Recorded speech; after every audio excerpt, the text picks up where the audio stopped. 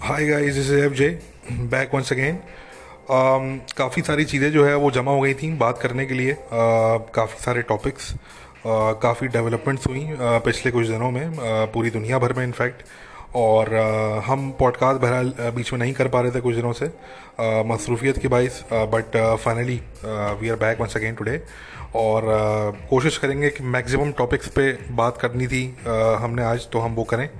Originally तो हमने last week तो ये हमारा जो था वो प्लान था कि जो अब नया जो एपिसोड होगा उसमें हम चाइना और इंडिया पे बात करेंगे, जो मैंने आप लोगों को बताया था लास्ट एपिसोड में। बट ऑब्वियसली अब बीच में इतनी डेवलपमेंट्स हो गई हैं, तो अब फ़िलहाल इस वक्त जो है वो हम उसको डिले करते हैं। और जो मोर अर्जेंट टॉपिक्स हैं, ये कह लेंगे जो मेरे कुछ अपने सब्जेक्ट्स हैं जिन पे मैं जो है वो काम करता हूँ, तो उन पे जो है वो पहले बात कर लेते हैं। स्टार्ट कर लेते हैं अफ़गानिस्तान से, ठीक है। अफ़गानिस्तान में मैं आप लोगों को रेफ़र करूँगा कि go back to my podcast from 2019 and the first 3 और 4 मंथ्स ऑफ 2020, ठीक है। इस टाइम पीरियड में मैंने कुछ पॉडकास्ट किए, तो मैं उस टाइम पे अफ़गानिस्तान पे काफ़ी मैं डिस्कस कर रहा था। स्पेशली जो दोहा डील थी मैं उसको डिस्कस कर रहा था। तो उसमें हमने जैसे कि आप लोगों को उस टाइम पे बताया था कि मुझे इसका डील का फ्यूचर नज़र नहीं आ रहा, ठीक है। और there are several reasons for that, ठीक है ना। ये बात हम पहले भी डिस्कस कर चुके हैं, दोबारा से हम आप लोगों को रिकैप दे देते हैं कि देखें, पहली चीज़ तो ये कि दोहा डील जो साइन की गई वो साइन की गई between Taliban and between the American government, ठीक है जी। उसमें जो था वो ज़्यादा जो है वो ना किसी की राय ली गई, ना जो है वो ज़्यादा किसी को जो है वो उसमें जो है वो कोई ओपिनियन किसी ने दी। और मेनली वो between American and between the Taliban ये डील जो है वो साइन की गई। और स्पेशली उसमें जो काबुल में जो सरकार है वो, उनको तो बिल्कुल भी ऐड नहीं किया उसमें। तो ये जो पहला स्टेप था, यही जो है वो एक इतना बड़ा जो था वो एक समझ लें कि मिस स्टेप समझ लें आप इसको। ये एक इन्होंने गलती की, क्योंकि ज़ाहिर सी बात है कि जो ऑन द ग्राउंड फोर्सेस लड़ने वाली हैं वो तो अफगान फोर्सेस हैं, और अफगान फोर्सेस को कंट्रोल जो करने वाली सरकार है अशरफ गनी की। तो अगर उन्हीं को आपने कॉन्फिडेंस में नहीं लिया, या अगर वही ऑन बोर्ड नहीं है, तो फिर ऑब्वियसली ऑन द ग्राउंड आप पीस नहीं लेकर आ सकते। It's very simple to understand, ठीक है ना। इसी तरीके से उस डील में आप ये देखें कि जो बेसिकली वो डील जब ये पूरा साइन हुई नहीं थी, जब इसके ऊपर काम चल रहा था, साइन होने में स्टिल 1-2 महीने बाकी थे, तो उस टाइम से हमें ये बड़े क्लियर इंडिकेशंस मिल रहे थे कि अमेरिकन सिक्योरिटी इस्टेब्लिशमेंट नहीं चाहती कि ये डील की जाए, ठीक है। बड़े वाजे और बड़े क्लियर हमें इंडिकेशंस उस टाइम में मिल रहे थे। अमेरिकन सिक्योरिटी इस्टेब्लिशमेंट के जो लोग हैं, जिनको हम जानते हैं कि यार ये लोग जो हैं वो अमेरिकन सिक्योरिटी इस्टेब्लिशमेंट का फेस हैं या उनको रिप्रेजेंट करते हैं, तो चाहे वो CIA के लोग हों, चाहे वो पेंटागन के लोग हों, या चाहे वो पॉलिटिशियंस हों, जिनका हम जानते हैं। और हमसे मुराद ये कि मुझ जैसे लोग जो कि कड़ी नज़र रखते हैं, और हमें पता होता है कि दुनिया के कौन से कैपिटल में कौन से लोग हैं जो कि इस्टेब्लिशमेंट के हैं और कौन से हैं जो कि एंटी इस्टेब्लिशमेंट हैं, या वो इंडिपेंडेंट हैं, या व्हाट्सोएवर, या उनकी क्या पॉलिटिकल एफिलिएशन है, हमें अंदाज़ा होता है चीज़ों का।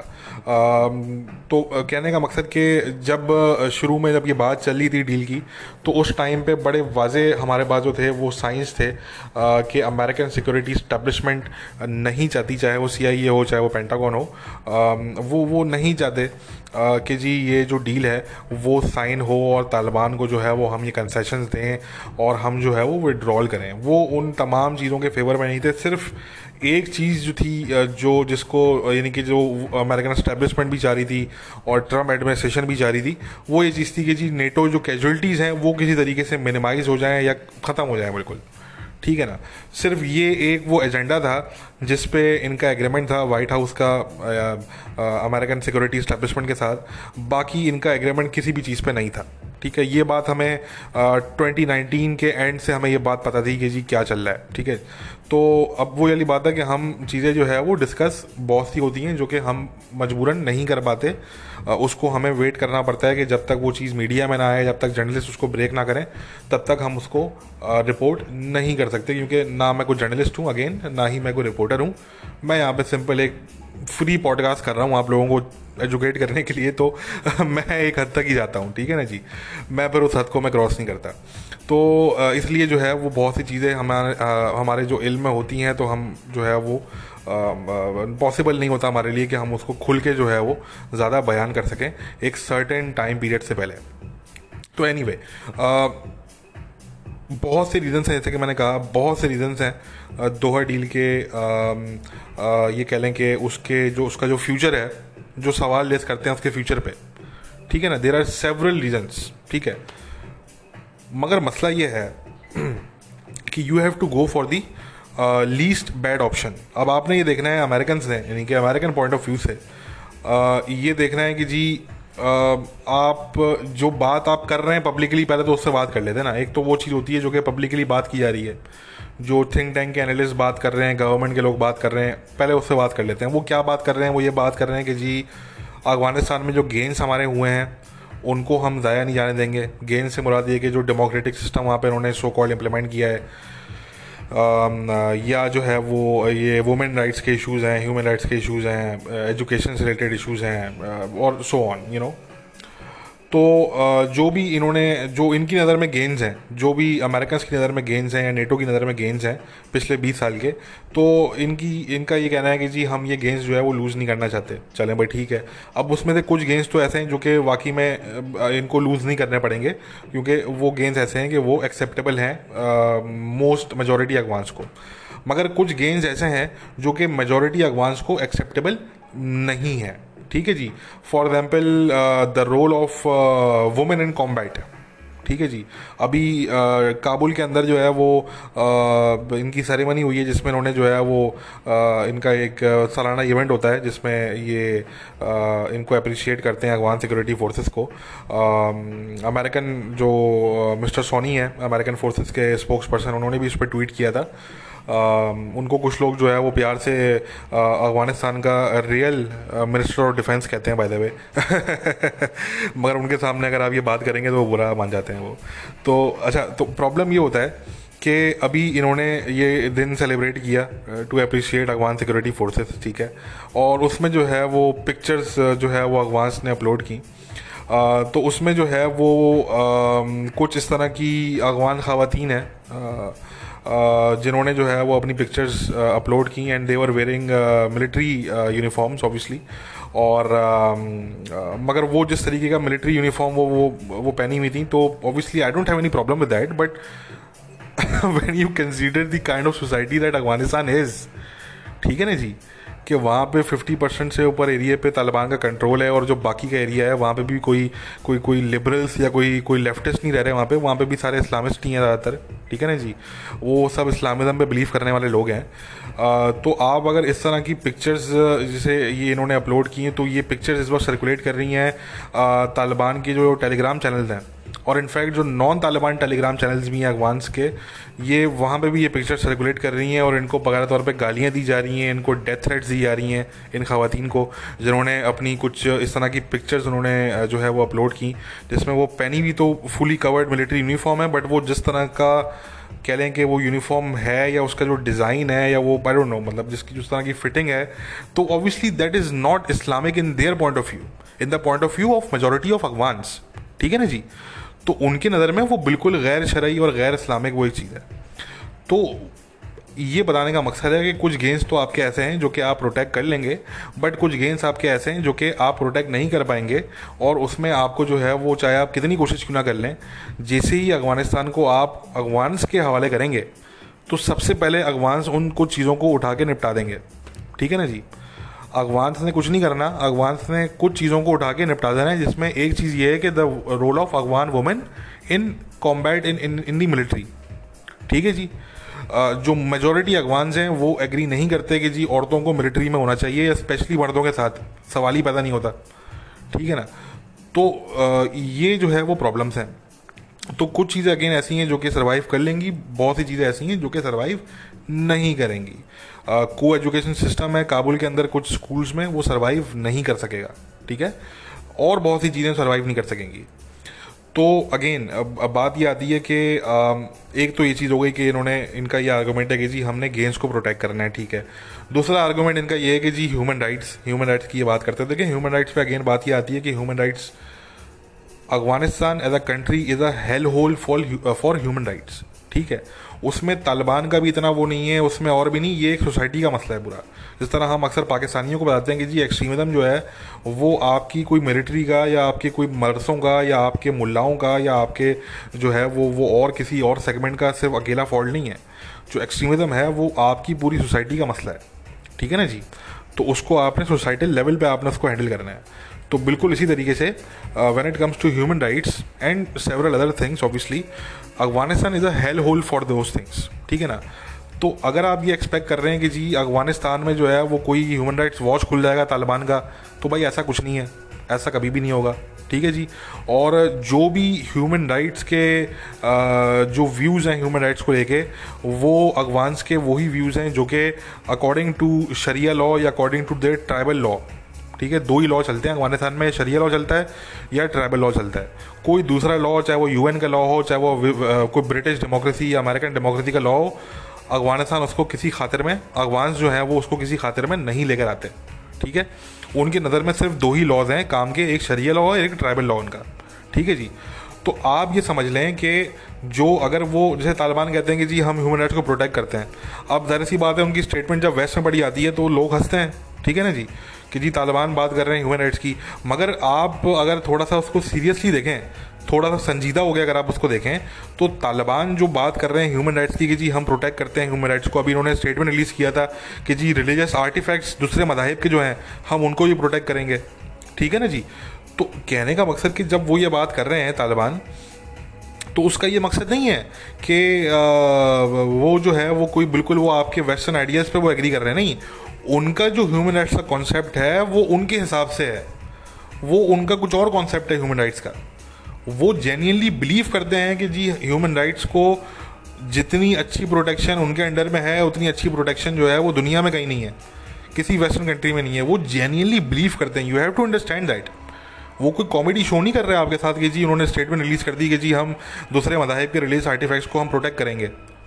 वो जेन्युइनली बिलीव करते हैं कि जी हमारा जो शरिया लॉ है वो ह्यूमन राइट्स को प्रोटेक्ट करता है, वो जेन्युइनली बिलीव करते हैं, ठीक है ना जी। तो कहने का मकसद कि यहाँ पे ये चीज़ नहीं है कि जी ह्यूमन राइट्स जो है वो क्या तालिबान के लिए इंपॉर्टेंट है या नहीं है। बात यह है कि which version of human rights, ठीक है ना जी। अब अगर आप तालिबान से ये एक्सपेक्ट कर रहे हैं कि जी वो आप उनको जो है वो बिल्कुल जो जो western version of human rights है आप वो उनको आप पढ़ाएंगे बैठ के और वो उस पर वो सर हिलाएंगे, वो बोलेंगे जी बिल्कुल ठीक कह रहे हैं आप, तो ऐसा तो कभी भी नहीं होने वाला, ठीक है ना जी। आप ये छोड़ें, आप ये देखें कि तालिबान के लीडर्स को ये लोग जो है वो सूट टाई नहीं बना सके आज तक। जितने तालिबान के लीडर्स हैं वो जिस लिबास में जो उनका नेशनल ड्रेस है, कल्चरल उनका ड्रेस है, वो उसी में वो दोहा में घूम रहे होते हैं। वो तो दोहा डील साइन करते वक्त भी उनमें से किसी ने जो है वो सूट और टाई नहीं पहना। और इनको आप ज़रा कंपेयर करें, ये हयात तहरीरुल शाम का जो लीडर है जोलानी, जिसका अभी इंटरव्यू पब्लिश किया अमेरिकन प्रेस ने, तो वो तो सूट टाई पहन के बैठा हुआ है वो बंदा, ठीक है ना जी। हालांकि ये दोनों दोस्त हैं आपस में, ये HTS और ये तालिबान, इनके बड़े अच्छे ताल्लुकात हैं इनके आपस में। मगर आप कंपेयर ज़रा सा करें कि एक तरफ HTS है सीरिया में जिसको जो है वो टर्की सपोर्ट करता है, और HTS का जो लीडर है वो कहने को वो जिहादी लीडर है मगर वो सूट टाई पहन के बैठा हुआ है आराम से to give an interview to the western press. मगर वही तालिबान जो उनके दोस्त हैं HTS वालों के, अफगान तालिबान, उनको आप सूट और टाई नहीं बना सकते, किसी इवेंट पे भी नहीं बना सके आप तो उनको। मतलब मेन इवेंट था वो, तो दोहा डील साइन कर रहे थे वो लोग, दुनिया का मीडिया आया हुआ था, सब कुछ था वहाँ पे, सेक्रेटरी ऑफ स्टेट आए हुए हैं मिस्टर पॉम्पियो। आप तो उस महफिल में उनको सूट और टाई नहीं बना सके, तो आप ये भूल जाएं कि आप उनको जो है वो कन्विंस कर सकते हैं कि जी आप हमारे western version of human rights पे एग्री करें। वो कभी भी नहीं करेंगे। वो आपसे 100 साल और जंग जो है वो कर लेंगे, मगर वो कभी भी इस पर एग्री नहीं करने वाले। तो इसका हल सिर्फ इतना है कि भाई अफ़गानिस्तान को आप अफ़गानिस्तान के हाल पे छोड़ें, ठीक है। आप ये छोड़ दें कि जी वहाँ पे आपने डेमोक्रेसी लेकर आनी है, या वहाँ पे आपने ह्यूमन राइट्स लेकर आने हैं, ठीक है, या वहाँ पे आपने कुछ भी करना है। आप अपने वेस्ट में इन चीज़ों को प्रोटेक्ट कर लें, बड़ी बात है, ठीक है जी। तो बताने का मकसद कि अब ये जो इनके ये जो आर्गूमेंट्स हैं, अब तीसरा आर्गूमेंट देख लेते हैं। थर्ड आर्गूमेंट इनका ये होता है कि जी अफ़गानिस्तान जो है वो टेररिज्म का सेफ हेवन ना बन जाए दोबारा से, ठीक है। अब सवाल ये पैदा होता है कि क्या पिछले 20 साल में अफ़गानिस्तान जो था वो कोई मतलब कोई फरिश्तों का सेफ हेवन था? वो को वहाँ पे कोई फरिश्तों की वहाँ पे बेसिस बनी हुई नहीं, कोई वो फरिश्तों के कोई मिलिट्री ट्रेनिंग कैंप्स बने हुए हैं वहाँ पे? अरे भाई, पिछले 20 साल से आपकी नाक के नीचे, नेटो की नाक के नीचे वहाँ पे जितने दहशतगर्द ग्रुप हैं, जिहादी ग्रुप्स हैं, वो सुकून से वहाँ पे वो काम कर रहे हैं। उनको वहाँ पे जो है वो कोई ज़्यादा टेंशन की उनके लिए बात नहीं होती वहाँ पे। तो कहने का मकसद कि मतलब आप बल्कि ये देखें कि सीरिया में ज़्यादा जो है वो जो दूसरे दहशतगर्द ग्रुप्स हैं उनके खिलाफ ज़्यादा कार्रवाइयाँ होती हैं उनके खिलाफ बनस्बत अफ़गानिस्तान के, ठीक है ना जी। अफ़गानिस्तान में आपने किसके खिलाफ कार्रवाई कर ली? ज़्यादा से ज़्यादा आपने शुरू के 5-6 सालों में आपने अलकायदा को वहाँ से आपने वाइप आउट किया, ठीक है, बट अलकायदा आज ही मौजूद है अफ़गानिस्तान के अंदर, कम्प्लीटली वाइप आउट तो नहीं हुई वो। आपने, ठीक है, आपने उनका इंफ्रास्ट्रक्चर आपने वाइप आउट कर दिया, आपने ट्रेनिंग कैंप्स उनके वाइप आउट कर दिए, बट स्टिल वो एग्जिस्ट तो करते हैं कहीं ना कहीं, वो उनके नेटवर्क मौजूद हैं आज भी अफ़गानिस्तान के अंदर, ठीक है। वरना उसके अलावा आपने जो है वो दाइश के ख़िलाफ़ आपने कुछ वहाँ पे कैंपेन किया, मगर दाइश भी वापस आ गई है, ठीक है ना जी। वरना उसके अलावा जो मेन जंग है वो तो तालिबान के साथ ही आपने लड़ी है ना वहाँ पे, ठीक है ना। और उस जंग के दौरान वहाँ पे बेतहाशा वहाँ पे टेररिस्ट ग्रुप बैठे हुए हैं, वहाँ पे उज़्बेक्स बैठे हुए हैं, वहाँ पे जो है वो ये टीटीपी वाले बैठे हुए हैं वहाँ पे, और इतने लोग बैठे हुए हैं वहाँ पे, ठीक, बलोच मिलिटेंट्स बैठे हैं वहाँ पे। तो कहने का मकसद कि जब 20 साल आपने स्टे कर लिया और 20 साल में आपके नाक के नीचे वहाँ पे हर किस्म के टेररिस्ट ग्रुप्स जो हैं वो वहाँ पे काम करते रहे, और आपकी जो ANDSF है, जो अफगान सिक्योरिटी फोर्सेस हैं, उनमें इतनी कैपेबिलिटी नहीं है कि वो दाइश को डिफीट कर सकें या वो तालिबान को डिफीट कर सकें, किसी एक को डिफीट कर देते। भाई चलें, तालिबान को डिफीट नहीं कर सके, दाइश को तो डिफीट कर देते, दाइश को भी डिफीट नहीं कर सके, दाइश भी जो है वापस आ चुकी है, ठीक है ना। तो आप जब कुछ भी नहीं कर सके तो अब आप एक्सपेक्ट कर रहे हैं कि जी हम जो है वो मज़ीद स्टे करेंगे तो उससे ये होगा कि टेररिज्म जो है वो नहीं होगा। नहीं, सबसे बेहतरीन इसका जो है वो, जो at least when it comes to counter terrorism in Afghanistan, सबसे बेहतरीन मेरे व्यू में जो सलूशन इसका है वो ये है कि आपने कुछ नहीं करना, आपने तालिबान को भी अपना एलाय बनाना है और आपने अफगान सिक्योरिटी फोर्सेस के साथ भी अपने अलायंस रखनी है। जब ये दो सबसे पावरफुल जो इस वक्त एक्टर्स हैं अफगानिस्तान में, वो दो ही हैं ना, वो एक तालिबान है और ये अफगान सिक्योरिटी फोर्सेस हैं। जब दो पावरफुल एक्टर्स आपके साथ होंगे तो फिर किसी तीसरे चौथे ग्रुप को आप जो है वो वहाँ पे बैठने से रोक सकते हैं। Without having Taliban on board, आप ये भूल जाएं कि वहाँ पे आप अलकायदा के ख़िलाफ़ या दाइश के ख़िलाफ़ या किसी और ग्रुप के ख़िलाफ़ वहाँ पे आप कोई बड़ी जो है वो विक्ट्री हासिल कर सकते हैं, ठीक है ना। इसी तरह की विक्ट्री आप हासिल करेंगे इस तरह 2019 में आप लोगों ने, ये काबुल के जो लोग थे इन्होंने कहा कि जी हमने डिफीट कर दिया है जी दाइश को, ठीक है ना। और अभी 2 हफ्ते पहले दाइश ने बोला अपने अल्लामा मैगजीन के अंदर कि जी वी आर बैक। तो ये इस तरह की विक्ट्री दूंगी फिर आपकी, जो शॉर्ट लिव्ड विक्ट्री दूंगी आपकी, ठीक है ना जी। कोई लॉन्ग टर्म विक्ट्री आप गेन नहीं कर सकते। तो आपको अगर काउंटर टेररिज्म में कुछ करना है अफगानिस्तान में, तो आपने तालिबान को ऑन बोर्ड लेना है, तो ही आप कुछ कर सकते हैं एक्चुअली, वरना आपके लिए पॉसिबल नहीं है। आपकी जो अफगान सिक्योरिटी फोर्सेस हैं अकेली, वो उनमें ये कैपेबिलिटी नहीं है कि वो मेक श्योर करें कि Afghanistan does not become a safe haven for global jihadist groups, ठीक है ना जी। तो ये बहरहाल जो है वो बातें, अच्छा ये तो तमाम वो बातें हो गई, काउंटर टेररिज्म की बात हो गई, ह्यूमन राइट्स की बात हो गई, democracy, women's education and so on, ये तो सारी वो बातें हैं जो कि गुडी गुडी बातें हैं जो कि करने में बड़ी अच्छी लगती हैं, ठीक है। और इसी पे सारा फोकस रहता है वेस्टर्न मीडिया का, वेस्टर्न एनालिस्ट हैं उनका, ठीक है ना जी। और जो अमेरिकन गवर्नमेंट है उसका और काबुल गवर्नमेंट का, ठीक है ना, सबका फोकस इन्हीं चीज़ों में रहता है। फोकस किस पे नहीं है? फोकस इस पे नहीं है कि असल बात कोई नहीं कर रहा, कि असल बात ये नहीं है। असल बात ये है कि हमने आपको पहले ही बता दिया था कि American security establishment does not want to withdraw from Afghanistan just yet. ठीक है, अमेरिकन सिक्योरिटी एस्टेब्लिशमेंट अफगानिस्तान में मजीद स्टे करना चाहती है। ठीक है, और उनके कंसर्न्स ये नहीं है कि ह्यूमन राइट्स हो या डेमोक्रेसी ना चली जाए या ये ना हो वो ना हो, नहीं।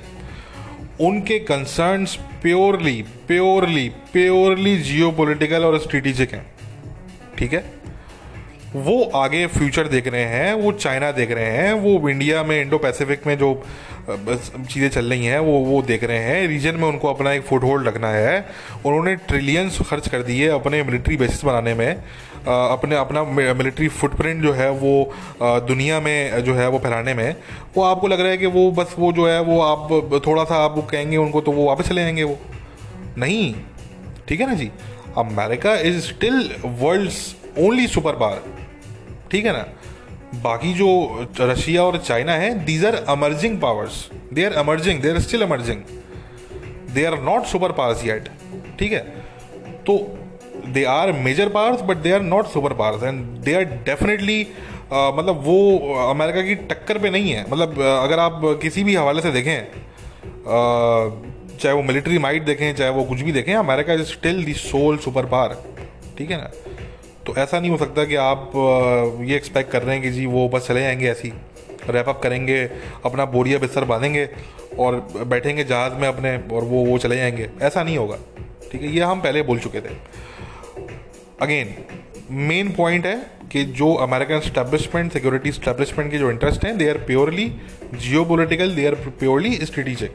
बाकी जो बातें की जा रही हैं, काउंटर टेररिज्म हो गया, ह्यूमन राइट्स हो गए, democracy and so on, that is all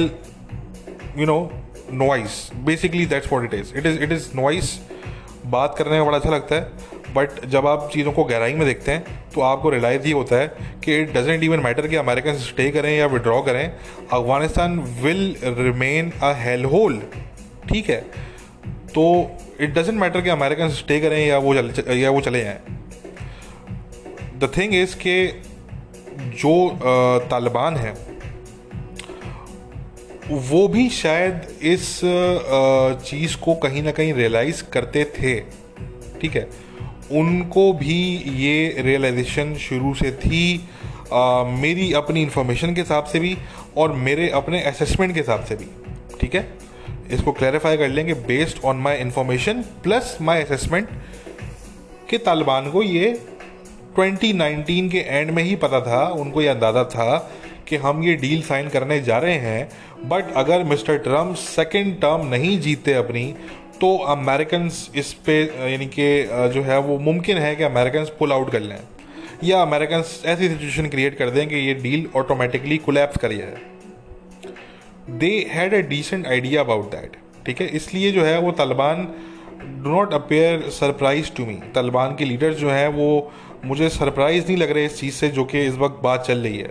ठीक है ना, तो द पॉइंट इज़ के Taliban were pretty much ready for it. ठीक है, और काबुल जो एडमिनिस्ट्रेशन है वो भी काफ़ी हद तक रेडी थी। उनको भी ये था कि जी ट्रम्प इंतज़ामिया जाएगी, बाइडन साहब आएंगे तो जी हमारे अच्छे दिन दोबारा से स्टार्ट हो जाएंगे।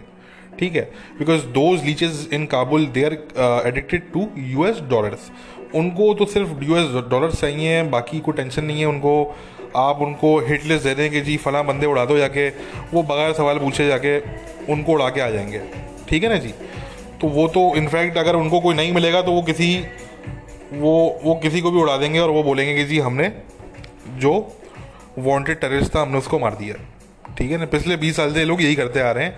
अमेरिकन को और नेटो के जो कंट्रीज़ हैं इनको इसी तरीके से बेवकूफ़ बना के ये लोग उनसे डॉलर्स के पूरे बैग्स जो है वो जब्त करते रहें। ठीक है ना, बेसिकली तो कहने का मकसद कि वो तो उनको तो एडिक्शन है, वो तो उनका तो घर ही इसलिए चल रहा है, उनकी तो दुकान ही इसलिए चल रही है कि अमेरिकन उनको सपोर्ट कर रहे हैं, नेटो सपोर्ट कर रहा है। जहाँ जिस दिन वो सपोर्ट बंद तो फिर सब कुछ बंद।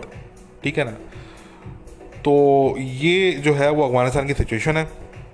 एनीवे जो इस वक्त सबसे ज़्यादा चांस है कि मोस्ट लाइकली सिनेरियो जो इस वक्त डेवलप होने जा रहा है वो ये होने जा रहा है कि अमेरिकन बात करने जा रहे हैं एक्सटेंशन की, कि विड्रॉल की एक्सटेंशन की जाए। अभी हम विड्रॉ नहीं करेंगे, हम थोड़ा सा इसको और एक्सटेंड करें, ठीक है। अच्छा, तालिबान ऑलरेडी ये they made this very clear कि हम इसको एक्सेप्ट नहीं करेंगे, हम किसी भी एक्सटेंशन को हम एक्सेप्ट नहीं करेंगे। तालिबान ने बड़ा वाज़ेह तौर पे ये अभी रिसेंटली जो सिराजुद्दीन हक्कानी की स्पीच है ये भी अगर आप देखें तो इसमें भी बड़ा क्लियर हो जाता है। उससे पहले ज़बीउल्लाह मुजाहिद ने जो स्टेटमेंट रिलीज़ की हैं 2-4, वो भी अगर आप देखें तो उससे ही बड़ा अंदाज़ा होता है। और अगर आप अल इमारा के अगर आप वीकली एडिटोरियल्स अगर आप पढ़ें जो इंग्लिश में, पश्तो में, दरी में पब्लिश करते हैं वो भी अगर आप पढ़ें तो उससे भी आपको काफ़ी अंदाज़ा हो जाएगा कि तालिबान का जो इस वक्त मूड है वो ये है कि जी we will not accept any extension in the withdrawal date, ठीक है जी। तो अब एक ही सिचुएशन एक ऐसी बनती है, कम से कम मेरी असेसमेंट में, मेरी अपने व्यू में सिर्फ एक पॉसिबिलिटी बनती है, और वो ये बनती है कि कोई ऐसी ऑफ़र अगर अमेरिका ने अफगान तालिबान को दे दी कि जो कि उनके लिए इतनी अच्छी हुई कि वो उसको मना ना कर सकें और वो उस पर एग्री कर लें, तो ये पॉसिबल है कि वो जो एक्सटेंशन है वो उस पर उनको एग्री अमेरिकन करवाने में कामयाब हो जाएं। उसके लिए कोई ऐसी ऑफ़र अमेरिकन को देनी पड़ेगी तालिबान को जो इतनी अच्छी हो कि तालिबान उसको ना बोल सकें। दे कुडंट रिफ्यूज़ दैट, ठीक है ना। और मेरा ख्याल है कि ऐसी ऑफ़र अमेरिकन के लिए देना इस पॉइंट में बड़ा मुश्किल है, बहुत ही मुश्किल होगा उनके लिए, ऐसी कोई ऑफ़र वो दे नहीं सकते। बट स्टिल ये एक पॉसिबिलिटी अलबत्ता ज़रूर मौजूद है, ठीक है। अच्छा जी, तो हम आगे आने वाले दिनों में देखेंगे कि अफगानिस्तान में क्या होता है। अब हम ज़रा सा मूव ऑन करते हैं पाकिस्तान की तरफ। जैसे कि हमने लास्ट पॉडकास्ट में आप लोगों को बताया था कि श्रीलंका के साथ इन्होंने जो भंड मारा है मिस्टर खान साहब ने, प्राइम मिनिस्टर ऑफ पाकिस्तान, इन्होंने जो एक बिल्कुल ब्लंडर कह लें, बोंगी कह लें, ठीक है, जो इन्होंने ट्वीट जो किया इन्होंने श्रीलंका के मुसलमानों के हवाले से अपने विजिट से पहले, तो वो जो है वो उस पे श्रीलंका की जो गवर्नमेंट है, जो उनके पॉलिटिशियंस हैं, उनके जो ब्यूरोक्रेट्स हैं, उनके फॉरेन पॉलिसी के लोग हो गए, उनकी आम आवाम हो गई, इनफैक्ट उनका मीडिया हो गया, तो उसमें उनकी तरफ से इसको पसंद नहीं किया गया, ठीक है। और देखें, किसी भी मुल्क के मुसलमानों के बारे में अगर बात करेंगे, आप छोड़ देंगे नॉन मुस्लिम मेजॉरिटी कंट्री हो, अगर कोई मुस्लिम मेजॉरिटी कंट्री भी होगा वो भी बर्दाश्त नहीं करेगा, ठीक है ना। क्योंकि कोई सर कोई पाँव नहीं बनता, कोई लॉजिक नहीं बनती, कोई स्टेट क्राफ्ट के नॉर्म्स के हिसाब से कोई ये चीज़ नहीं है। ये बिल्कुल ही ऐसा आपका दिल किया, आपने किसी भी चीज़ पे आपने ट्वीट कर दिया विदाउट रियलाइजिंग कि आप पाकिस्तान के प्राइम मिनिस्टर हैं। You don't get to tweet just whatever you want, ठीक है, आपको एक प्रोटोकॉल फॉलो करना पड़ता है। तो अब मसला ये है कि इनका, क्योंकि एक पैन इस्लामिस्ट एक ये पाकिस्तान की एक इमेज बना रहे हैं दुनिया में, एक पैन इस्लामिस्ट फॉरेन पॉलिसी ये लेके चल रहे हैं, ठीक है ना। और एक ट्विस्टेड किस्म की, एक बड़ी ट्विस्टेड किस्म की, वेट किस्म की जो है वो इनका एक व्यू है जो पैन इस्लामिस्ट है, और ये मुसलमानों की ठेकेदारी करना और ये सारी चीज़ें अपने जो इनको अपने जो मुल्क के मुसलमान हैं वो इनसे काबू नहीं हो रहे, वो इनसे संभलते नहीं हैं, और वो ना इनको पसंद करते हैं। बलोच तो खैर बिल्कुल रहना नहीं चाहते, वो तो कहते हैं भाई जान छोड़ दो हमारी, ठीक है ना। तो खैर कहने का मकसद कि भाई अपने इनके मुल्क के मुसलमान हैं, उनका अगर आप हाल देख लें, हम तो नॉन मुस्लिम्स की बात ही नहीं कर रहे। पाकिस्तानी की हिंदू हो गया, क्रिश्चन हो गया, उस बेचारे की हम क्या बात करें, वो तो बेचारा किसी गिनती में नहीं आता, ठीक है ना। और अहमदीज़ की भी हम क्या बात करें, ठीक है ना। वो ये बेचारे तो किसी गिनती में नहीं आते। ये तो मैं हमेशा कहता हूँ ना कि ये तो बस हाथ साफ करने के लिए होते हैं, वरना अब तो असल में जो है वो मुस्लिम वर्सेस मुस्लिम वाला दौर है पाकिस्तान में, ठीक है ना। तो कहने का मकसद कि अगर आप पाकिस्तान में मुसलमानों का हाल देख लें, क्या पाकिस्तान में सुन्नी पंजाबी मुस्लिम को क्या 100% इंसाफ मिल रहा है? क्या पाकिस्तान में क्या उसको 100% जस्टिस मिल रहा है? नहीं मिल रहा, ठीक है ना। अनटिल अनलेस उसके बाद या तो पैसा होना चाहिए या उसके बाद इतनी पार होनी चाहिए। हाँ, अगर पैसा या पार है तो फिर आप you can get away with anything, ठीक है ना। फिर चाहे आप कोई भी हो, फिर आप चाहे कोई हिंदू पॉलिटिशियन ही क्यों ना हो, अगर आपके पास पैसा है और अगर आपके पास पावर है, ठीक है ना जी, तो चाहे फिर आप कोई हिंदू पॉलिटिशियन हो, चाहे आप कोई क्रिश्चियन कोई डिप्लोमेट हो, कोई क्रिश्चियन कोई आप कोई बड़े बिजनेसमैन हो आप, ठीक है ना, फिर तो आपके ठाट बाट अलग हैं, आपकी आपकी जो है वो फनकारियाँ भी अलग हैं, आपकी आपका इन्फ्लुएंस भी अलग है, ठीक है ना जी। बट आप अगर एक गरीब बेचारे हैं तो फिर तो आप चाहे पंजाबी सुन्नी मुसलमान ही क्यों ना हो भाई, आपको तो कोई पूछने वाला नहीं है, ठीक है ना जी। आपको तो कोई गोली मार के चले जाए किसी हाईवे पे, किसी सड़क पे पाकिस्तान की, तो आपको कोई उठाने वाला ना है कोई, ठीक है ना जी। तो ये हालात है पाकिस्तान के। तो इसलिए कहने का मकसद कि इनका जो पैन इस्लामिस्ट इनका जो एक वर्ल्ड व्यू है, ये ख़ुद तो इन्होंने अब खुद अपने टाइम पे, जवानी के टाइम पे इन्होंने क्या कुछ नहीं किया, ये प्ले बॉय मशहूर था ये, ठीक है ना जी। और चाहे वो ड्रिंकिंग हो, चाहे वो कुछ भी हो, अच्छा हम तो किसी भी चीज़ के ख़िलाफ़ नहीं है भाई, ठीक है ना जी। आप प्ले बॉय हो, आप ड्रिंक करते हो, आपका अपना पर्सनल हेडेक है भाई, हमारी बलत है। बट कहने का मकसद कि जो बंदा एक ऐसे फेज़ में रहा हो और फिर वो अब बैठ के वो मदीना की रियासत हम बनाएंगे और हम ये रियासत बनाएंगे और हम ये करेंगे वो करेंगे, ठीक है ना, अरबिक लैंग्वेज हम बच्चों को पढ़ाएंगे, अरे भाई तुम प्ले बॉय आदमी, तुम कोई विस्की वगैरह का गिलास पकड़ो, ठीक है ना। ये नौटंकी ड्रामा पाकिस्तानियों के आगे, असल में बात वही आती है कि अब पाकिस्तान का मसला ये भी है कि पाकिस्तान में जो बायर है वो भी झूठ खरीदना चाहता है, वो भी सच को कभी भी नहीं खरीदेगा, ठीक है। और जो बेचने वाला है, ज़ाहिर सी बात है, सप्लाई डिमांड का आपको रूल पता है, जिन लोगों ने पढ़ा है अपने उसमें, अगर आप लोगों ने जो है वो कॉमर्स से कुछ सब्जेक्ट्स पढ़े हो अपनी ज़िंदगी में, तो you would know about the rule of supply and demand, ठीक है ना। कि अब अगर जो बायर है अगर वो ही झूठ खरीदना चाह रहा है, तो उसको जो बेचने वाले लोग हैं, चाहे फिर वो बेचने वाले लोग उसको गवर्नमेंट के लोग हों, चाहे वो मीडिया के लोग हों, वो जो भी उसको बेचेंगे वो फिर झूठ ही बेचेंगे उसको भाई, क्योंकि आपने आपका मनी जो है वो झूठ खरीदने का है, आपको सच हजम ही नहीं होना, क्योंकि ठीक है ना। एक मसला ये भी है पाकिस्तानी कौम का। तो अलबत्ता इनकी बहरहाल जो जो जो इनकी इनकी जो लीडरशिप है, जो इनका जो मीडिया है पूरा, ये झूठ बोलते हैं 24 घंटे खड़े होकर, सफ़ेद झूठ बोलते हैं, ठीक है ना। और पाकिस्तान से बाहर जो लोग होते हैं, जो जो वेल अवेयर होते हैं चीज़ों को लेके, वो हंस रहे होते हैं, इन पर मजाक उड़ा रहे होते हैं, यार ये किस किस्म के लोग बैठे हुए हैं आपके मुल्क में। मगर बहरहाल ये तमाशा जोकर रिपब्लिक ही चल रहा है, तो इसको चलने दें। बताने का मकसद ये है कि ये इन्होंने जो है वो ट्वीट किया, उसका रिज़ल्ट ये हुआ कि पार्लियामेंट की स्पीच इनकी कैंसिल कर दी गई, ठीक है। किसी भी मुल्क की पार्लियामेंट में स्पीच करना एक बहुत बड़े एजाज़ की बात है, मगर वो स्पीच कैंसिल हो जाना उससे 10 गुना बड़ी ज़िल्लत है, ठीक है। तो इतना जलील होने के बावजूद इनकी ढिठाई का ये आलम था कि ये फ़ौरन से पहुंच गए कोलंबो विज़िट पे।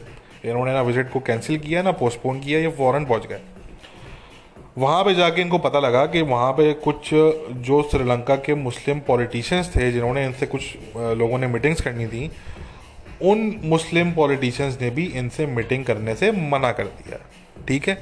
ये 2-4 जो अपने ये पाकिस्तानी पेट पपेट किस्म के जर्नलिस्ट हैं, और अफसोस होता है हमें देख के, क्योंकि पाकिस्तानी मीडिया में अगर आप, if there is one thing you should know about Pakistani media is that कि पाकिस्तानी मीडिया में अगर आप किसी के पेरोल पे नहीं हैं, या तो किसी पॉलिटिकल पार्टी के या इस्टेब्लिशमेंट के किसी एंटिटी के, ठीक है ना, अगर आप किसी के पेरोल पे नहीं हैं तो आप 2 हफ्ते सर्वाइव नहीं कर सकते पाकिस्तानी मीडिया में, ठीक है ना।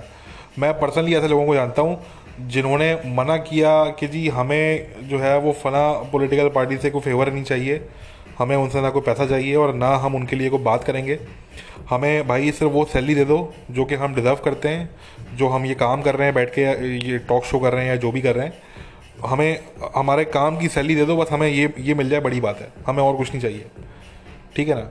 और हम जो बात करेंगे हम न्यूट्रली करेंगे और इंडिपेंडेंटली करेंगे।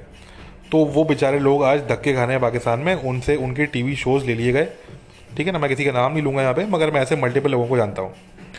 तो बताने का मकसद कि पाकिस्तानी मीडिया में जितने भी लोगों को आप अपनी टीवी स्क्रीन्स पे देखते हैं, ये तमाम वो लोग होते हैं जो किसी ना किसी के पेरोल पे होते हैं, या तो किसी पॉलिटिकल पार्टी के पेरोल पे होता है कोई, या कोई किसी इस्टेब्लिशमेंट की किसी एंटिटी के पेरोल पे होता है। अब याद रखें, मैं यही कह रहा हूँ, इस्टेब्लिशमेंट की एंटिटी। इस्टेब्लिशमेंट की एंटिटी से मतलब मेरा यह है कि establishment is not a monolithic entity by itself, ठीक है। इस्टेब्लिशमेंट जो है वो कोई एक ऐसा कोई आंसर नहीं है। Establishment is a very complicated thing, ठीक है ना। इस्टेब्लिशमेंट में जो है वो एक ग्रुप आपको लिबरल्स का मिल जाएगा, एक ग्रुप आपको इस्लामिस्ट है उनका मिल जाएगा, एक ग्रुप आपको नेशनलिस्ट का मिल जाएगा, फिर एक ग्रुप ऐसा मिलेगा जो शायद इमरान खान साहब को सपोर्ट करता हो, एक ग्रुप आपको ऐसा मिल जाएगा जो नवाज शरीफ साहब को सपोर्ट करता हो, ठीक है ना। तो इस्टेब्लिशमेंट जो है वो कोई एक चीज़ का नाम नहीं है। इस्टेब्लिशमेंट के अंदर भी जो है वो बहुत से ग्रुप्स हैं और बहुत से डिविजन्स हैं और उनके सब डिविजन्स हैं। तो इसलिए मैंने कहा कि इस्टेब्लिशमेंट की किसी एंटिटी के पेरोल पे, ठीक है ना। तो मगर किसी ना किसी के पेरोल पे आपको होना ज़रूरी होता है। इसलिए पाकिस्तान के जितने भी जो टॉप के एंकर्स हैं ये डबल सैलरीज उठाते हैं।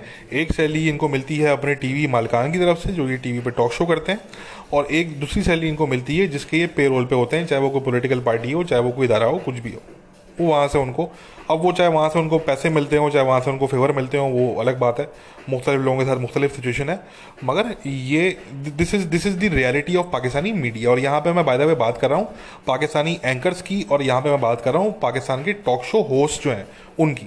मैं यहाँ पे एक्चुअली ऑन द ग्राउंड जो रिपोर्टर्स हैं या जो एक्चुअली जर्नलिस्ट हैं, जो एक्चुअल जर्नलिज्म करते हैं, जो इन्फॉर्मेशन लेकर आते हैं, मैं उनकी बात नहीं कर रहा। जो जिनका काम टीवी पे बैठ के जो है वो 1 घंटा जो है वो लेक्चर देना नहीं है, बल्कि वो जो है वो ऑन द ग्राउंड गलियों में जाके गंदे नालों में से गुजर के जो है वो जाके वो रिपोर्टिंग करते हैं और वो कंटेंट लेकर आते हैं, इन्फॉर्मेशन लेकर आते हैं टू पब्लिश। तो हम उनकी बात नहीं कर रहे, हम सिर्फ यहाँ उनकी बात कर रहे हैं जो टीवी स्क्रीन्स पे बैठते हैं, जिनको उनके शोज़ मिले हुए हैं। वो बाकायदा उन लोगों को शोज़ मिले हुए हैं, अब तो उनको टीवी शोज़ नहीं मिले हुए हैं और उनके यूट्यूब चैनल्स भी हैं। अब तो वो दो दो जगह पे बैठ के अपना प्रोपेगेंडा कर रहे होते हैं। वो टीवी शो एक बंदा करता है बैठ के, वो उसमें वो एक पार्टी के हक में बोल रहा होता है, फिर वही बंदा बैठ के अपने यूट्यूब चैनल पे जो है वो उस पार्टी को किसी दूसरे तरीके से प्रमोट कर रहा होता है, ठीक है ना जी। तो खैर हम इनको ब्लेम नहीं कर रहे, अगेन वही वाली बात है, हम इनको ब्लेम नहीं कर रहे। हम समझते हैं भाई कि इनके भी हालात बुरे हैं, ठीक है, पाकिस्तान में तो सबके हालात बुरे हैं, ठीक है, और करप्ट तो फिर सभी हैं, करप्ट तो खैर पूरी कौम ही है तकरीबन, तो इसलिए इसमें कोई अजूबे की कोई ताज्जुब की बात नहीं है, ठीक है। इनफैक्ट हम सिंपैथाइज़ करते हैं इनसे क्योंकि ये बेचारे मुस्तहिक लोग हैं, ठीक है ना। इनको सिर्फ यही करना आता है, इनके पास और कोई ज़्यादा स्किल्स हैं भी नहीं, ठीक है ना। कुछ लोग ऐसे होते हैं मेरी तरह के लोग, जिनको आप किसी भी सिचुएशन में डाल लेंगे जाके तो हम वहाँ पे एडजस्ट कर लेंगे। मुझे आप बोलेंगे जी आज से आपका प्रोफेशन ये नहीं है, ये नहीं है, तो मैं उसमें एडजस्ट कर लूँगा, मुझे कोई टेंशन नहीं होगी। मैं 2-4 किताबें पढ़ूंगा, यूट्यूब खोलूँगा, गूगल करूँगा, देखूँगा, इधर उधर देखूँगा, 2-4 लोगों से बात करूँगा, चीज़ों को समझूंगा, 1 हफ्ते में, 2 हफ्ते में, मैक्सिमम 1 महीने में मैं उस काम को पिक कर लूँगा, ठीक है। मैं पूरी अपनी पूरी फील्ड ही चेंज कर सकता हूँ मैं, मुझे कोई ज़्यादा टेंशन नहीं होगी उसमें। मगर कुछ लोग ऐसे होते हैं जिनके पास, बेचारों के पास कोई एक ही स्किल होता है या उनको एक ही चीज़ आती है सिर्फ, और वो ज़िंदगी में सिर्फ वो एक ही चीज़ कर सकते हैं। अगर वो चीज़ उनसे आप ले लेंगे तो बेचारे वो भूखे मर जाएंगे, वो कुछ और कर ही नहीं सकते। तो ये वो कैटेगरी के लोग होते हैं, इसको समझें बात को, ये एक ही काम कर सकते हैं सिर्फ और ये कुछ नहीं कर सकते। एनीवे पीछे चले जाते हैं ओरिजिनल टॉपिक पे। पाकिस्तानी मीडिया ने पाकिस्तानी अवाम से वंस अगेन झूठ बोला, और दर पाकिस्तानी गवर्नमेंट ने झूठ बोला तो पाकिस्तानी मीडिया ने भी झूठ बोलना था। तो और वो ये झूठ ये कि जी बड़ा अच्छा विजिट था श्रीलंका का, बड़ा अच्छा था, देखें जी कितने झंडे लगाए उन्होंने कोलंबो में, ओहो देखें जी कितनी अच्छी अच्छी पिक्चर आ रही हैं इमरान खान साहब की, ठीक है ना, श्रीलंकन हेड ऑफ स्टेट के साथ, ठीक है ना। वो बड़ी वाह की इन्होंने, अपनी ही तारीफ़ खुद। आवाम को इन्होंने ये नहीं बताया कि कितनी ज़िल्लत की ये बात थी कि आपकी स्पीच कैंसिल की गई और आप फिर भी यहाँ पे पहुँच गए। कितनी ज़िल्लत की ये बात थी कि वहाँ के मुस्लिम लीडर्स जिनके लिए आपने ट्वीट की, जिसकी वजह से आपकी स्पीच कैंसिल हुई, वो मुस्लिम लीडर्स भी आपकी शक्ल नहीं देखना चाहते। वो कह रहे हैं भाई ये कौन है, ये कौन बंदा है, कल को एक ये कल का ये क्रिकेटर ये इतना बड़ा हो गया कि ये हमें अब बताएगा कि हमने अपने मुसलमानों को किस तरह ट्रीट करना है, हम अपने मुल्क में कैसे रहेंगे, ये बताएगा हमें। तो कहने का मकसद कि ये रियलिटी है, मगर जो पाकिस्तानी अवाम को पाकिस्तान का मीडिया, पाकिस्तान की गवर्नमेंट जो बताती है, और सिर्फ इस केस की बात नहीं कर रहा है, मैं जनरली बात कर रहा हूँ बाय द वे, तो जो चीज़ पाकिस्तानी अवाम को पाकिस्तान का मीडिया और गवर्नमेंट बताते हैं वो बिल्कुल लेने के, वो तो एक, इसलिए तो पाकिस्तान की कौम जो है वो, अगर आप देखें तो पाकिस्तानी कौम एक बिल्कुल ऑल्टरनेट रियलिटी में रहती है, क्योंकि वो बेचारे वो ख़रीदना भी झूठ चाहते हैं, उनको बेचने वाले भी झूठ बेचना चाहते हैं, उनको उनके पास ही बेचने को झूठ ही है सिर्फ, ठीक है ना जी। वो सच क्योंकि इतना कड़वा है कि अगर सच उन्होंने बोलना शुरू कर दिया अपनी आवाम से, तो आवाम ने 2 दिनों में इन सारे लीडर्स को जो है वो टांग देना है लाइन से, ठीक है ना जी। तो सच ये बोल नहीं सकते। तो ये बहरहाल जो है वो उनके मसले मसाइल हैं। और बट अल्टीमेटली जो इस टॉपिक पे जो बात करने का मकसद था वो ये था कि इनकी जो ख़ान साहब की जब से गवर्नमेंट आई है, जब से इन्होंने एक जो पूरा ये एक एक पैन इस्लामिस्ट किस्म का जो एक वर्ल्ड व्यू, ये और ये ऑब्वियसली आपको पता होना चाहिए कि ये किससे इंस्पायर्ड है। ये अर्दोगान साहब से इंस्पायर्ड है। इनकी इंस्पिरेशन जो है वो अर्दोगान है एक्चुअली। ठीक है ना जी। इनके बेस्ट फ्रेंड जो है वो माती मोहम्मद है। ठीक है ना जी। वो जिहादी किस्म का बुढ़ा आदमी, वो बिल्कुल मरने के करीब है वो बंदा। तो ये करेक्टर्स हैं, ये अजूबे किस्म के करेक्टर्स हैं जो इनके बेस्ट फ्रेंड्स हैं, जिनसे ये इंस्पायर्ड है बेसिकली। ठीक है ना। तो इनकी नज़र में जो है वो नेशनल इंटरेस्ट गए भाड़ में। ठीक है। पाकिस्तान के मफादात जो हैं, कौमी मफादात, वो गए भाड़ में। इनको करनी है ठेकेदारी मुसलमानों की, चाहे उसके वजह से जो है वो आपके नेशनल इंटरेस्ट आपके जो है वो डिस्ट्रॉय हो जाएं, आपके आपके मुल्क के मफाद को नुकसान पहुँचे। ठीक है ना। आपकी नेशनल लेवल पे आपकी इज्जत हो। ठीक है ना। वो सब इनको काबिल कबूल है। बस इन्होंने जो है वो क्योंकि इंस्पायर्ड ये हैं अर्दोगान से, तो इन्होंने बस वो एक ठेकेदारी करनी है और एक पैन इस्लामिस्ट किस्म का इन्होंने जो है वो पाकिस्तान का इमेज दुनिया में इन्होंने क्रिएट करने का जो है वो पूरा तहिया कर लिया है। और उसी तरह से ये फॉरेन पॉलिसी को लेके चल रहे हैं पाकिस्तान की। ठीक है ना। इसलिए आप देख लेंगे ये जो पाकिस्तान के जो प्रेसिडेंट हैं मिस्टर अलवी साहब, उनके बारे में भी खैर हम क्या बात करें, वो भी अपने ज़ात में कोई अंजुमन है वो। ठीक है ना। वो प्रॉपर किस्म के वो करेक्टर हैं। ठीक है ना। उन पे भी कभी हम बात करेंगे ज़रा तफसील से। मगर वो जिस तरह के वो करेक्टर हैं, वो खड़े हुए थे एक कॉन्फ्रेंस कोई हो रही थी, पता नहीं क्या था वो, कोई मेला था क्या था, वो खड़े हुए थे उसमें। और वो कोई बात चल रही है और उसमें एकदम से वो फ्रांस पे वो बात करना शुरू कर दी इन्होंने। वो फ्रांस को बुरा भला कह रहे हैं वो कि जी फ्रांस ऐसा है, फ्रांस वैसा है, इस्लामोफोबिया हो रहा है, ये हो रहा है, वो हो रहा है। ठीक है ना जी। अच्छा, जिंगजियांग पे ये बिल्कुल इनको चुप लग जाती है, साफ सूंघ जाता है। चाइना की जहाँ बात आती है वहाँ पे इनको साफ सूंघ जाता है। वो तो पैसे मिलते हैं वहाँ से, ज़ाहिर सी बात है। ठीक है ना। वो उन्हीं की बेसिस पे तो मुल्क चल रहा है पूरा। वो खड़ा हुआ ही मुल्क इसलिए है क्योंकि चाइना खड़ा हुआ है पीछे। और चाइना जिस दिन से हट गया पीछे, जिस दिन पीछे से वो हट गया चाइना, तो क्या होना है इनका। ठीक है ना। तो वो बहरहाल, तो ये इनकी ये रियलिटी। अब वो खड़े हुए हैं तो वो फ्रेंच जो वो हैं हेड ऑफ स्टेट है मिस्टर मैक्रॉन, वो उनको बुरा भला कह रहे हैं। वो खड़े होके वो स्पीच वो कोई किसी और टॉपिक पे वो हो रही है, कॉन्फ्रेंस वो किसी और चीज़ की है। वहाँ पे जो लोग बैठे हुए हैं वो कुछ कुछ और लोग हैं वो। ठीक है ना। वो उनमें से मेजॉरिटी लोगों को जो है वो 4 लफ्ज़ नहीं आते अंग्रेज़ी के। ठीक है। वो बैठ के मगर वो फ्रेंच उस पर बात कर रहे हैं वो इशू पे। अच्छा, वो इशू भी नहीं है। मतलब फ्रांस में क्या हो रहा है, फ्रांस में क्या वो हो रहा है जो अहमदीज के साथ होता है पाकिस्तान में। ये फ्रांस में क्या वो हो रहा है जो कि हिंदुओं के साथ पाकिस्तान में या क्रिश्चियन के साथ पाकिस्तान में होता है। अगर वो हो रहा होता तो हम बोलते कि ठीक है आपके साथ खड़े हैं भैया, हम सपोर्ट करते हैं आपने जो भी बोला। मसला ये है कि फ्रांस में जितने मुसलमानों को राइट है, अभी आप ज़रा फ्रांस अपना वीज़ा फ्री कर दे ज़रा पाकिस्तानियों के लिए। आप छोड़ देना अमेरिका छोड़ दें, अब फ्रांस को ज़रा बोलें भाई वीज़ा फ्री कर दो। ठीक है ना। कर दो वीज़ा फ्री, कुछ नहीं करो, 1 हफ्ते के लिए कर दो। फिर आप देखें ज़रा कितनी पाकिस्तानियों की एप्लीकेशन आती हैं। ये जितने मुल्ला हैं, जितने ये जिन्होंने रैलीज निकाली रिसेंट टाइम्स में, ये फजलुर रहमान से लेके जितने मुल्ला हैं, इनमें से कम से कम बता रहा हूँ मैं आपको, कम से कम आधे मुल्ला ऐसे हैं जिनकी एप्लीकेशंस वहाँ पे पहुँची हुई होंगी फ्रेंच एम्बेसी में। ठीक है ना जी। कि जी काइंडली वीज़ा दे दें हमें। ठीक है ना। तो कहने का मकसद कि जितने राइट्स भाई फ्रांस में या बाकी वेस्टर्न कंट्रीज में मुसलमानों को हैं, उतने राइट्स तो दुनिया में किसी मुसलमान मुल्क के अंदर नहीं है उनको। तो बताने का मकसद कि कोई इशू भी नहीं, एक नॉन इशू, और उस पर बैठ के आप जो है वो आप कमेंट्री आप कर रहे हैं। ठीक है। और वो भी किस पॉइंट पे आपका प्रेसिडेंट कर रहा है ये कोई छोटा मोटा कोई मिनिस्टर, कोई टुच्चा, कोई छोटा मोटा कोई काउंसलर या कोई मेयर नहीं कर रहा है ये। ठीक है ना जी। ये कोई तजिया निगार नहीं कर रही है। ये आपका प्रेसिडेंट ऑफ पाकिस्तान एक कॉन्फ्रेंस में खड़े होकर बात कर रहा है फ्रांस के खिलाफ, वो फजूल की बातें कर रहा है। और वो कह रहा है कि जी वहाँ पे वो मुसलमानों के साथ ये कर रहे हैं, वो कर रहे हैं, फजूल की बातें कर रहे हैं बिल्कुल वो बंदा। ठीक है ना। उसको कोई बंदा वो मुंह ना लगाए उसको फ्रांस में, अगर वो पाकिस्तान का प्रेसिडेंट ना हो वो बंदा। तो कहने का मकसद कि ये बात ये कब कर रहे हैं, बिल्कुल चंद दिन पहले FATF की मीटिंग से। ये इतने बड़े जाहिल और इतने बड़े खपती किस्म के, मुझे तो खैर अब मेरे पास तो अल्फाज ही नहीं है कि मुझे अब वो वर्ड नहीं मिलता कि मैं कौन सा वर्ड इनके लिए इस्तेमाल करूं। ठीक है ना, क्योंकि खपती भी जो है वो कुछ और लोग होते हैं और वो बेवकूफ़ भी जो है वो कुछ और किस्म के लोग होते हैं। ये कुछ और ही कैटेगरी है, ये कोई स्पेशल किस्म की कैटेगरी है इनकी, जिसके लिए वर्ड डिक्शनरी में मुझे ढूंढना पड़ेगा प्रॉपर किसी दिन बैठ के कि इन लोगों को, इस तरह के लोगों को किस तरीके से आप मतलब एड्रेस करेंगे। ठीक है ना, कि वो शख्स जो है वो फ्रांस को वो बुरा भला बोल रहा है खड़े होके FATF की मीटिंग से कुछ दिन पहले, ये जानते हुए कि इस वक्त फ्रांस वो वाहिद कंट्री था जिसने इंडिया का साथ देना था FATF में, और इनको ये बात अच्छी तरीके से मालूम थी।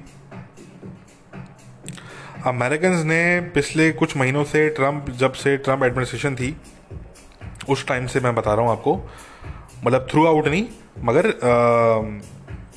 जो फाइनल डेज थे, जो फाइनल मंथ्स थे ट्रम्प एडमिनिस्ट्रेशन के, तब से लेके अभी तक अमेरिकन्स जो हैं उनका अब काफ़ी हल्का हाथ है पाकिस्तान पे। उनकी तरफ से जो एक प्रेशर था पाकिस्तान पे FATF पे, वो काफ़ी हद तक वो कम हो गया है वो। ठीक है ना, तो इस वक्त सिर्फ एक ही कंट्री था जो कि इंडिया के साथ मेनली जिसने खड़ा होना था, और वो फ्रांस था। और इसका इनको अंदाज़ा भी था, पाकिस्तान के फॉरेन ऑफिस को क्योंकि जब अंदाज़ा था तो फिर इनको भी अंदाज़ा होना चाहिए इसका मतलब। ठीक है ना जी।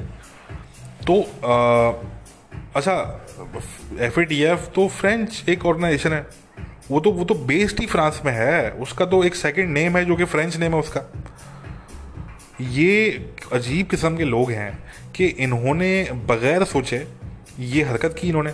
ठीक है, उसके अगले दिन जो है वो फ्रेंच गवर्नमेंट ने समन कर लिया पाकिस्तान के एनवॉय को जो पेरिस में, कि जी आप आके ज़रा क्लैरिफाई करें ये आपके प्रेसिडेंट ने क्या बकवास की है खड़े होके इस्लामाबाद में। ठीक है, और उसके कुछ दिन बाद ये FATF की मीटिंग हुई, और FATF की मीटिंग में as it was expected France ने बोला कि जी ये तो ग्रे लिस्ट में इनको जो है वो रखना है आपने, ये तो एक्सेप्टेबल नहीं है, ये तो ग्रे लिस्ट से नहीं निकलने चाहिए ये।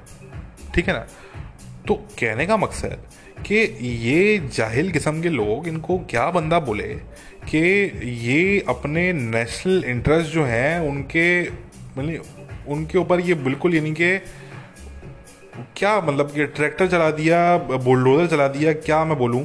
ठीक है ना, बिल्कुल without giving a flying shit about it, कि आप ज़रा सा सोच लें कि आप क्या बात कर रहे हैं। आप कोई आप जो है वो किसी आप मेले में नहीं खड़े हुए, आप किसी पार्क में नहीं खड़े हुए भाई, ये कोई किसी मस्जिद के खुतबे में आप नहीं खड़े हुए। ठीक है, ये आप प्रेसिडेंट हैं आप पाकिस्तान के, मगर वही वाली बात कि प्रेसिडेंट को बंदा क्या बोले, या प्राइम मिनिस्टर जो है वो बैठ के ट्वीट कर रहा है श्रीलंका के मुसलमानों पे, तो अब बंदा फिर किस किस को बोलेगा भाई। तो ये मसला तो फिर जो है वो माइंडसेट का मसला है, ये किसी एक शख्स का मसला नहीं है। This is a problem of mindset. ये एक अजीब किस्म का ट्विस्टेड किस्म का माइंडसेट है पाकिस्तान में।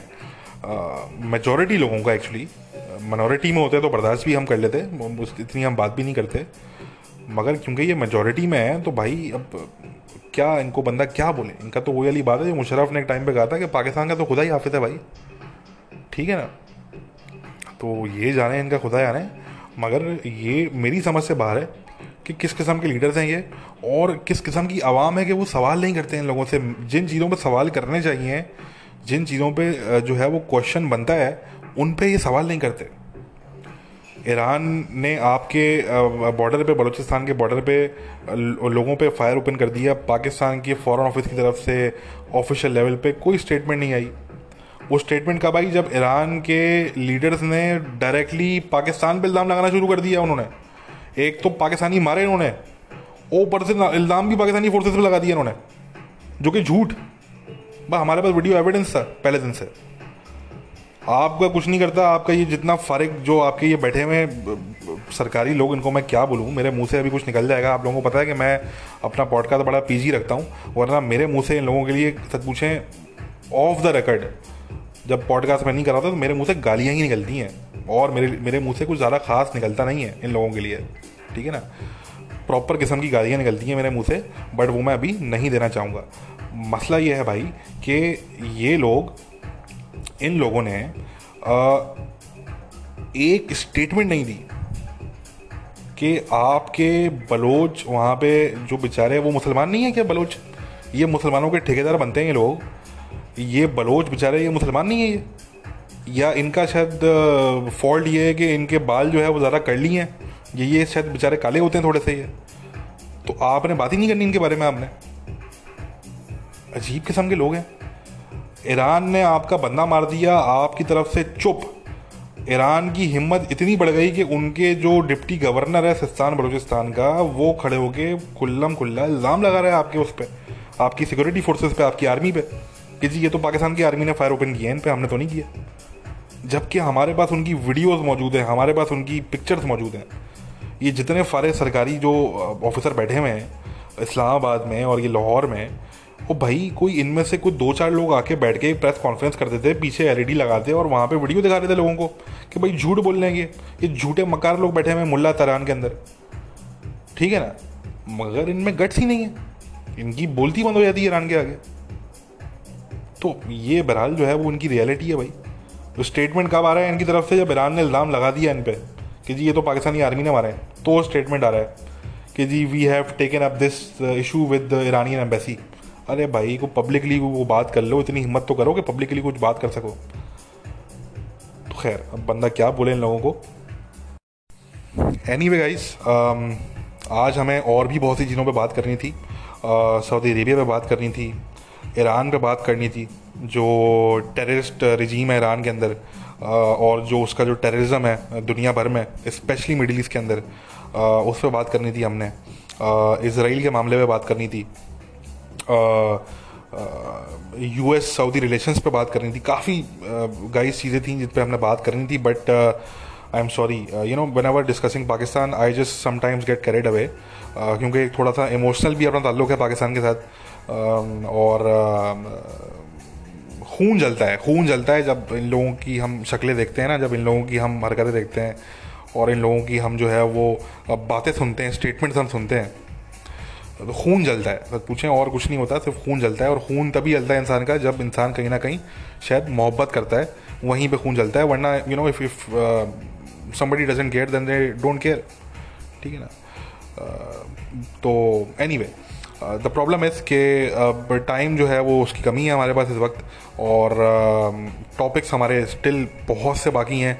इंडिया चाइना पे हमने बात करनी थी, वो हम नहीं कर सके आज के पॉडकास्ट में। होपफुली कल या परसों, डिपेंड करता है मेरे स्केजुअल पे, टाइमिंग पे, मसरूफियत पे। बट जैसे ही हमें कल या परसों हमें टाइम मिलेगा तो हम दोबारा एपिसोड करेंगे, और जो टॉपिक्स कुछ हमारे रह गए हैं उन पे हम बात करेंगे। फ़िलहाल इतनी ही बात करेंगे। लास्ट में सिर्फ मैं ये बात कर दूँगा, मुझसे कुछ पाकिस्तानी पूछ रहे थे कि जो सीज़ फायर अनाउंस किया है पाकिस्तान और इंडिया ने, जॉइंट स्टेटमेंट दी है, तो मैं आपको वंस अगेन पाकिस्तानियों को और बाकी इंडियंस को भी इनफैक्ट मैं रिकमेंड करूँगा कि मुझे, क्योंकि मेरा प्रॉब्लम ये होता है कि मैं आप लोगों के लिए पॉडकास्ट करता हूँ ये फ्री में, ना मुझे इससे कोई पैसे मिलते हैं, चाहे आप लोगों की तरफ से चाहे किसी और की तरफ से, और ना मैं आप लोगों से डोनेशन मांगता हूँ ओबियसली, ठीक है ना। तो मैं करता हूँ ये फ्री में, तो मैं इसको इतना प्रोफेशनली नहीं करता। मेरे पास फ़ोन होता है, मैं फ़ोन लेके बैठ जाता हूँ जब मेरे पास टाइम मिलता है, ठीक है ना। प्रॉब्लम ये होता है कि मुझे याद नहीं रहता कि मैंने किस एपिसोड में क्या बात की है, बस वो एपिसोड मैं अपलोड करता हूँ और फिर मैं भूल जाता हूँ उसको, ठीक है ना। तो मुझे फ्रेंकली नहीं याद होता कि मैंने किस एपिसोड में मैंने क्या बात की है, किस पॉइंट पे क्या बात की है, ठीक है। बट मैं आपको ये इतना बोलूँगा कि आप मेरे कुछ पॉडकास्ट पुराने उठा लें, मेरे ख्याल से ये आप समझ लें, हमारे लास्ट 20 पॉडकास्ट समझ लें, हमारे जो लास्ट 20 पॉडकास्ट होंगे शायद ये उनमें आपको मिल जाएगा। तो हमने अपने पॉडकास्ट में एक दफ़ा बात की थी, अपने कुछ रीसेंट पॉडकास्ट जो थे उनमें से हमने एक पॉडकास्ट में बात की थी। लास्ट 20 पॉडकास्ट में अगर आप देखेंगे तो आपको मिल जाएगा। अब बात हमने ये की थी कि जी हमारे पास उस टाइम पे कुछ खबरें थी कि इंडिया और पाकिस्तान की जो टॉक्स हैं वो कहीं चल रही हैं, किसी ना किसी लेवल पे वो चल रही हैं, और वो हमारे पास ये इन्फॉर्मेशन थी कि वो इंटेलिजेंस और मिलिट्री लेवल पे चल रही हैं, ठीक है।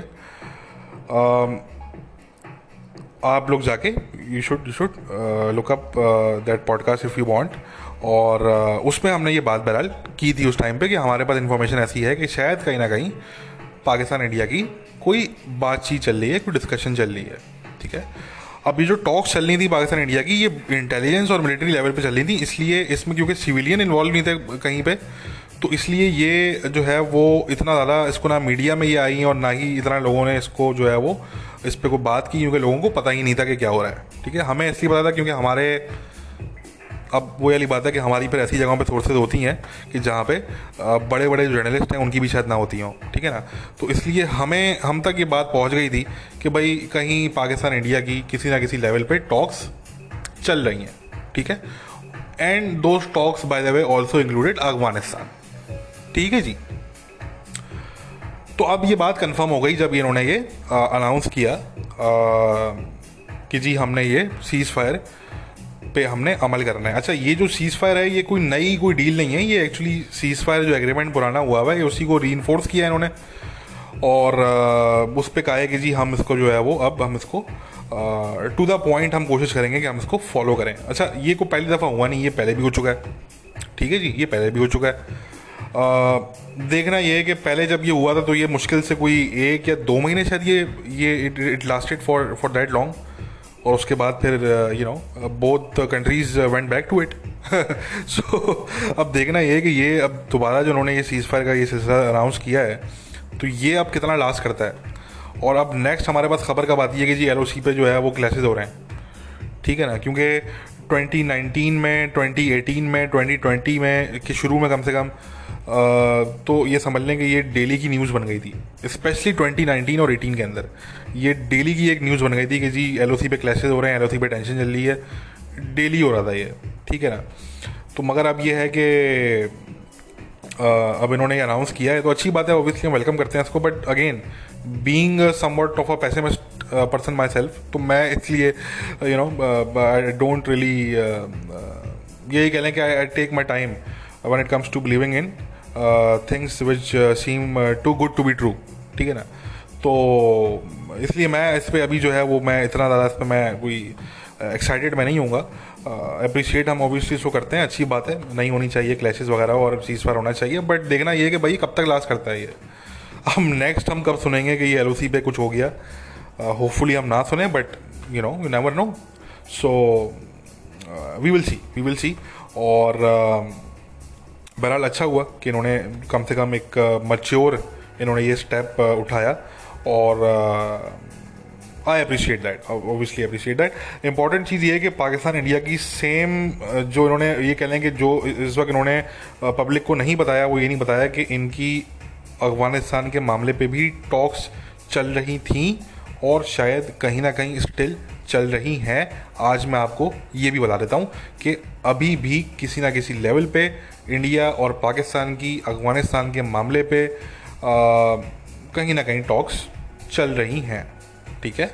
हो सकता है कि in the future, in the near future और इन द डिस्टेंट फ्यूचर इसको लेके कोई अनाउंसमेंट कर दी जाए, और ऐसा भी हो सकता है कि इसकी अनाउंसमेंट ना की जाए, ठीक है। दोनों चीज़ें पॉसिबल हैं, बट टॉक्स चल रही थी और शायद कहीं ना कहीं टॉक्स चल रही हैं। ओके गाइस, तो बस इतनी ही बात करेंगे आज के पॉडकास्ट में। अली बैक वेरी सून, अपना ख्याल रखिए, टेक केयर, बाय बाय।